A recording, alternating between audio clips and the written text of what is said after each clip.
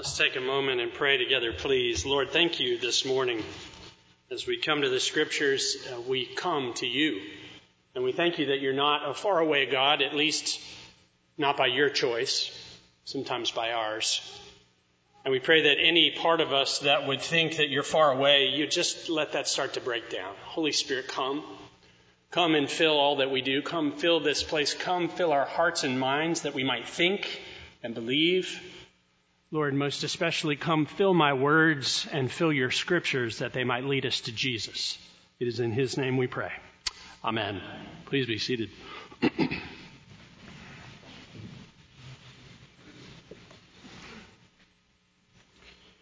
Everyone say with and without. That was so weak. Let's try that one more time. With and without. Thank you. I just want to be sure you're awake with me this morning. With and without. This is not the U2 song, I Can't Live. With or without you. That was bad too. We were really struggling today. We're going to get there though. Before this service is over, you're going to be awake, I hope. By God's grace, I will be too. With and without. Say it one more time. Those are the last words in the book of Acts, and they are Dr. Luke's last words about the life of the Apostle Paul. He writes in Acts 28:31, with all boldness and without hindrance. You want to look at the scripture sheet with me that you've got. We'll look at verse 30 especially. It says this, he lived there. This is Paul living in Rome under house arrest. He lived there 2 whole years at his own expense and welcomed all who came to him proclaiming the kingdom of God and teaching about the Lord Jesus Christ with all boldness and without hindrance. With all boldness and without hindrance. Today we're wrapping up our summer-long series on the book of Acts. We've been looking at a series called Outward Bound, the ways in which God, through the Spirit, moves out through the church. He's called us not to be a people who stay isolated, separated, and alone, but to be a people who are willing to move outward. We are to be outward bound. We saw that beginning all the way back in chapter 1 when the Lord Jesus Christ, before ascending to heaven, said, in just a few days, the Holy Spirit's going to come upon you, and he's going to anoint you. He's going to give you power to be witnesses in Judea and in Jerusalem and in Judea and Samaria and to the very ends of the earth. And we've been looking at select passages, really key moments throughout the book of Acts, throughout the summer, in the ways in which the gospel moved out from Jerusalem to Judea, Samaria, and then even to the ends of the earth. And today, finally, the gospel, or at least the gospel bearer Paul, is in Rome. Now there are actually some Christians that had gotten there ahead of Paul, so he's arriving to a city where the gospel has already come. He's already written his letter to the Romans. But as Paul arrives, well, we need to understand how to get here. Because remember, if you were with us, last week we were in Acts 19. Today we're in Acts 28. Like, what happened in between? I'm glad you asked. And of course, I know you all know this, but let me just give you a quick synopsis from the time that we saw Paul ministering in Ephesus for several years. He eventually decided that he wanted to go down to Jerusalem for the Feast of Passover. Why not? It's the church's birthday. It's the time in which the Jewish people would gather for a major feast in Jerusalem. What better time than that for Paul to go and proclaim Jesus Christ? But when he got there, he was arrested. He was in the temple. He was brought up on false charges. He was accused of things he didn't do. Does that sound familiar at all? That sounds a lot like what happened to Jesus. And then Stephen. We've seen this pattern throughout Acts as well and throughout the book of the Bible. And so Paul, well, he couldn't get a fair trial in Israel because the Jewish leaders wanted him dead. And so eventually he appealed to Caesar because Paul was a Roman citizen. And that meant that his case would then go on to Rome, which meant that Paul would have to go on to Rome. And so after several years of a judicial process, we have Paul now in Rome. That's where we pick up in verse 16. You might look at it with me. And when we came into Rome, Paul was allowed to stay by himself with the soldier that guarded him. Paul is under house arrest. We find out at the very end that he's able to rent basically a flat or an apartment. But Paul's like he's got a LoJack on. Right? This is Paul chained to a guard 24/7 in his house. Paul doesn't have, a technology monitoring system around his ankle. He's got an actual guard chained to him, or at the very least within a very close distance with him every day of the week, all the time. And these guards would rotate in and out. They were from the Praetorian Guard, we're told elsewhere. And so Paul is there in Rome. He's wanted to get to Rome. This is the center of the empire. All roads do lead to Rome, and all roads lead out of Rome. And so Paul, going to the ends of the earth, is now to this heart of the very empire, the heart of the world, you might say, into the very heart of darkness. And what happens?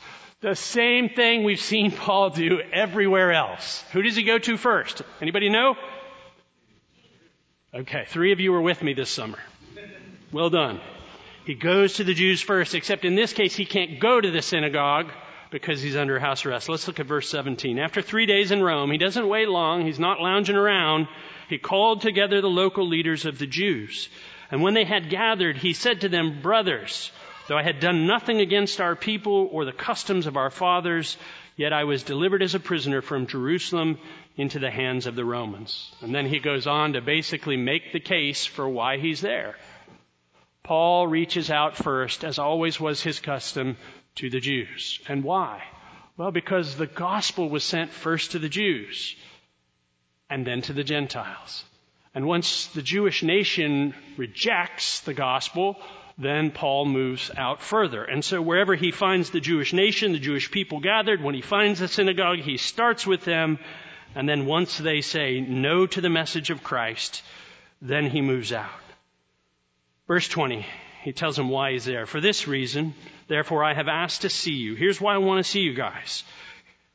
I want to speak with you, since it is because of the hope of Israel that I am wearing this chain. The reason that I'm here, the reason that I'm under arrest, the reason that I have called you before me is that I have good news for you. And the news is this: the hope that we have been banking on since the time of Moses, when Moses promised another deliverer would come. The hope that we've been looking for all throughout the history of our people, that hope has come, and that hope has arrived in the Messiah, Jesus Christ, and I'm here to tell you all about him. This is Paul's message. He never wavered from it. He always declared Jesus is Lord, the hope of Israel. So what happens? Verse 23. When they had appointed a day for him, they came to him at his lodging in greater numbers. There were about 40,000 Jewish people living in Rome. And so we don't imagine all 40,000 showed up at his apartment. But you can bet that there were a large number of them who came, certainly of the leadership. And look at what happened. From morning till evening, he expounded to them, testifying to the kingdom of God. I promise we won't preach that long today. It won't be from morning to evening. It'll be a little shorter than that. But what did he testify to them about? The kingdom of God. The king has arrived. This is no different than the message of Jesus. This is the message of the church. This has always been the message of this church, of the church and of this church. And if you're ever at another church, if you don't hear the message of the kingdom of God, you are in the wrong place because they have the wrong message. Testifying to the kingdom of God, that God has broken in, that God is now available because of what Jesus has done by dying that death on the cross, by offering himself as a sin offering for the world. Now God can be had by people. The kingdom is not out there. The kingdom is not primarily geographical, although one day it will be. No, the kingdom is within you, where God himself comes to take up residence in the hearts of those who will bend their knees and yield to him. The rule and reign of God comes to be within you. And so Paul is talking to them about this reality, and he's doing it from the only Bible they had at that point, from the law of Moses and from the prophets. And what happens? Same thing as everywhere else. Verse 24. And some were convinced by what he said, but others disbelieved. Some believed and some didn't. And you'll see there's a whole bunch of little D's that come through this section. They disbelieved in verse 25, and disagreeing amongst themselves, they departed. They disbelieved, they disagreed, and they departed. And that's what happens over and over and over and over again when the message of Jesus is proclaimed. is that certain people along the way, because their hearts are hardened. In fact, Paul's going to say when he quotes the message of Isaiah in just a few moments, that it's because of their hearts being dull, that's actually why you disbelieve. And that's actually why you disagree, and that's actually why you depart. Nothing has changed from that time to this time. This is always the case. And so some believe and others don't. Those who believe enter into life, and those who don't believe always end up leaving. Such is the gospel. It always draws a line. There's no demilitarized zone in the kingdom of God. You either enter in or you stay out. And so he quotes to them the message of the Holy Spirit. Go to this people and say, you will indeed hear but never understand, and you will indeed see but never perceive, for this people's heart has grown dull. That's always the issue with humanity. Dull hearts. And I got to tell you, if you resist hearing the good news of God, the more you resist, the harder you get. The more you resist, the harder you get. And in some kind of mystery, we are responsible for our dullness. We are responsible for our own resistance. And yet, God is responsible for our turning to Him. It's a strange thing that we have to bear the responsibility of our sin, and yet when we turn, it's because we've responded to His grace moving toward us, so that He is glorified. It always works that way. I pray it has worked that way in your life. And if it hasn't, I am prayerful that you're on that journey.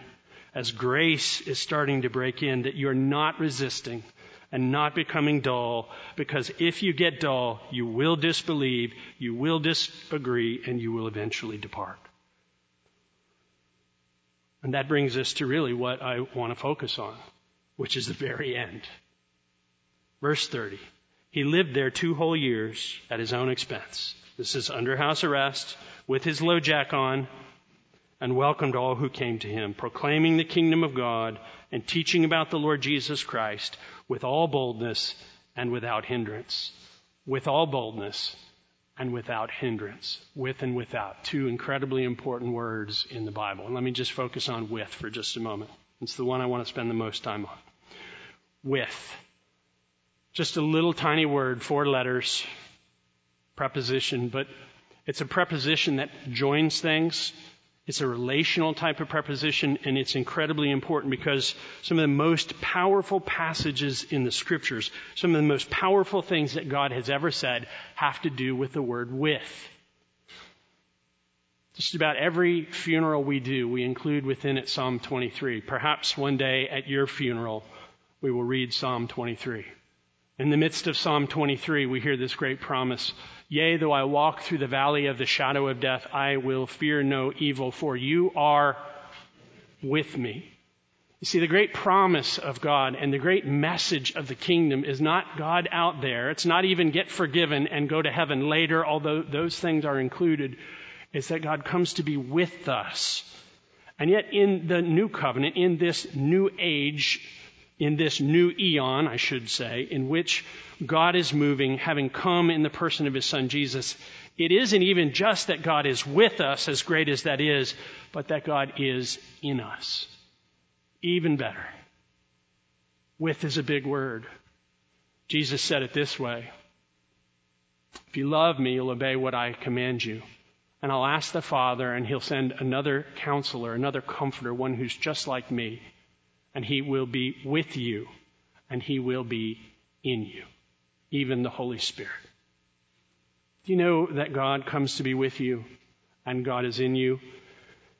I think probably more than anything else that the Spirit of God has whispered to my heart. He speaks in the quiet places within us. Probably the thing I've heard Him say the most consistently over my entire Christian life is, I am with you. When you hear those words inside, and when you believe that He's really there, it starts to change the whole atmosphere.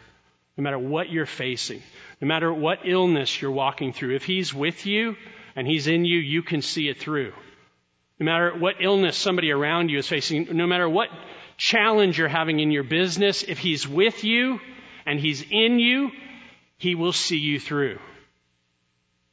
You know, testimony is so important. We're going to start building in testimony into our services every few weeks. But I figured I might as well go first, but you hear me testify all the time. As I was thinking about this verse, with, the importance of with, I was reminded this morning of one of those foundational moments. I've spoken about it in here before, but we have those times and those moments when God shows up and God reveals himself, opens up the reality of who he is, and it just changes you. I hope you have some of those kind of moments in your life. The one that was on my mind this morning is when I was a young priest hiking on Pine Mountain, Georgia, and in the middle of the afternoon, this huge thunderstorm rolled in, just like we've been getting all summer long, right? We've gotten a ton of those. And as that storm descended upon me, I could not make it to the car fast enough. I ended up throwing myself on the ground, and it was flash, bang. But there was no break between the flash and the bang. I could feel the electricity in there. I could feel the trees shaking. It was pulsating with power. And in the middle of that, on my face, in the pine needles, sure I was about to die, I heard the gentle whisper of the Lord, I'm with you. And I'm so much bigger than this. And that actually scared me a little bit more. Because suddenly, as big as that storm sounded, the God of the universe was right there. And I wasn't expecting it. I wasn't expecting him to show up and speak words of kindness. And in those moments of I'm with you, what he began to reveal is, I've got this. I'm with you. I love you. And I want to say to you this morning, he's with you. Let me just speak to our baptismal people for a minute. He's with you. And he loves you. And he will never leave you. And he wants you to grow to know him. And you have the rest of your life to grow to know how wonderful he is. He's a beautiful God. He's a powerful Savior. He's with us. He's in you. Whatever you face, he will not leave you. He will not forsake you. Yea, though I walk through the valley of the shadow of death, I will fear no evil. For you are with me. Well, there's another word there, without. Without hindrance. And it's a weird word. It's a weird way that Luke finishes the gospel because it's actually an adverb. Whoever finishes, if you know anything about like the way you structure things, who finishes sentences, paragraphs, or books with an adverb? Clearly we have a lot of scientists in here. Like, I don't know, who does? Hardly anybody. Sorry. I'm a word nerd. And that's not usually how you finish things. Without hindrance, without unhinderedly, unboundedly. What it means is that Paul's able, even though he's under guard, he's able to proclaim the gospel. He's able to do so freely. Even though there are all these limitations put upon him, even in the midst of that, he's not limited. He's unhindered. Now think about the kind of limitations. He's under house arrest. There's a guard chained to him the whole time. He can't go where he wants to. He doesn't get to go on a cruise this year. And yet, in the midst of that, in the midst of the kind of things we would see as a major external limitation, he is unhindered. He proclaims the gospel. And what you find out in the book of Romans is that the very Praetorian Guard starts to get converted. He's preaching the gospel as the church is coming to him, but he's talking to these guards about who Jesus is. And it says that these guards, many of whom get converted, take the gospel into the palace so that even some of Caesar's relatives meet Jesus along the way. Paul is unhindered by any external limitation. And I want to tell you this, there are no limitations if you know that God is with you. Oh yeah, Chris, but I'm too young. No, you're not too young. There's no junior Holy Spirit. So you, young man, can be a witness just by living with Jesus and letting him love you and loving the people around you. I'm too old. No, you're not. Moses tried that one. It didn't work. Right? He was 80 when he got called to do a whole lot more. I don't have the money. Oh, really? That's a limitation you're going to keep you allow to keep you? No. It doesn't work that way. Now, one of the things that might hinder you is what's inside of you. And that's where I think we have to sort of just touch on and then pull back from, because we'll reach into this in the weeks to come, I think, a few weeks down the road. What are the things that might hinder you from being unhindered? Is it fear? That's usually a big one. I'm afraid of what my friends might think. Is it shame? Paul said, I'm not ashamed of the gospel. It's the power of God unto salvation for those who believe. What is it? Is it sin? Is it loving the world? That's probably the one that we all face the temptation to allow to hinder us. Because we live in a really nice part of the world and a really great time in many ways to be alive. I know the last few years notwithstanding. But is it the world and being in love with the world more than we love the Lord? That might hinder you. But the good news is the God who is with you and the God who is in you would like to set you free from that if you'll simply talk to Him about it. Tell Him about your fears. Tell Him about your shame. Tell Him about the things that are taking your heart away from Him. And ask Him, by His goodness, to give you a love greater for Him than for your boat or your house or your lifestyle. And He will gladly do it. It doesn't mean you can't have those things. Just you want to get them in the right perspective, in the right place, so that you can live an unhindered life with God. With all boldness, Paul welcomed all who came to him. And that really ought to be our posture. With all boldness, we welcome anybody who comes. With all boldness, he proclaims the kingdom of God. With all boldness, he teaches about the Lord Jesus Christ. And he did so without hindrance. Let's pray. Lord, on this day in which we bring these young people through the waters of baptism, we ask you that they would have just a joyful, loving boldness. Not because they worked their way toward it, but because they are beloved daughters of God. And we pray, Lord, that same boldness would be in each of us, that you are with us and that you live in us because of our faith in Jesus and because we have turned away from life under our own power, so that there are no more hindrances, either to your presence or to you using us in this world. Make us like Paul, we pray, so the gospel can keep going out. We ask this in Jesus' name. Amen.